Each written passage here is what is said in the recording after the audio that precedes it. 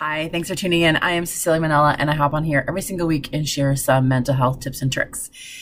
So the month of June is still a topic of integrity, which again is a really difficult topic, but I'm going to dive into integrity and communication.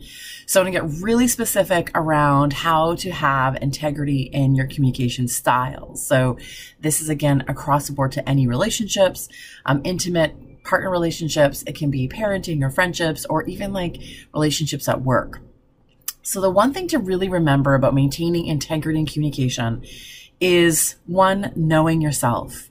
So it's knowing your wants, your needs, your thoughts, and your feelings, what you need in a connection. That is the first step of having integrity. Now, why is it important in communication? Because we need to show up as our genuine selves and our authentic selves in communication. And that means that we need to know where we're at with things, and we need to know what your thoughts and feelings are, and not assume that the other person's going to figure out.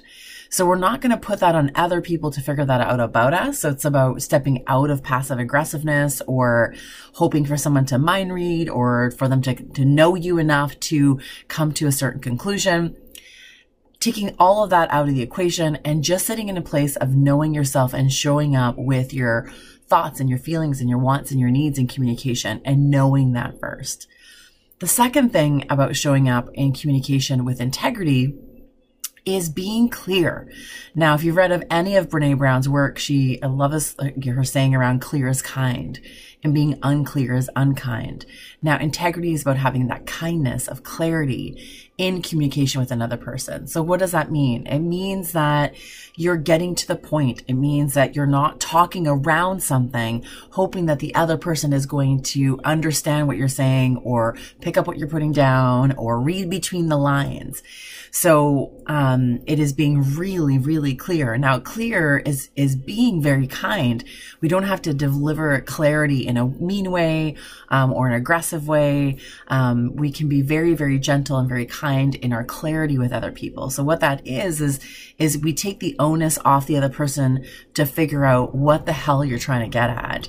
And we are just putting it out there in a really genuine and honest kind of way that is clear to the other person. And if it's not clear to the other person, it gives that other person a chance to ask you for some more clarity.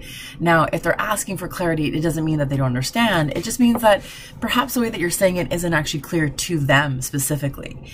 And it is, again, going back into that conversation with a little bit more clarity. So the third thing about having some integrity in communication is being open to feedback. Now, because what that is it comes into with some humility in conversation that you don't know everything, and you are not perfect. I'm not perfect. Nobody's perfect. We're all imperfect humans trying to live this imperfect life. Now, communication isn't perfect in any kind of way, but maintaining integrity means that you're open to the idea that you might be wrong. You might be delivering it in a way that isn't loving and caring and kind. Maybe your perception of the situation is incorrect. And being open to feedback is showing up with that humility of stepping into who you say you are, that you're a kind and loving person. So when we're closed off to feedback and we get defensive, or we get very reactive, or we think people are attacking us, or we can sit in this victim place sometimes, this kind of poor me place, which we all do, by the way.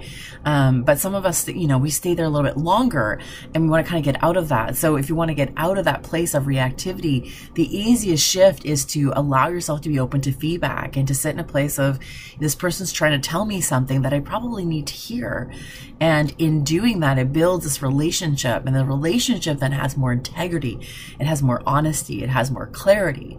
And that's how you bring integrity into conversation. So you really want to know yourself and know your thoughts and feelings and wants and needs and desires. So that's knowing self.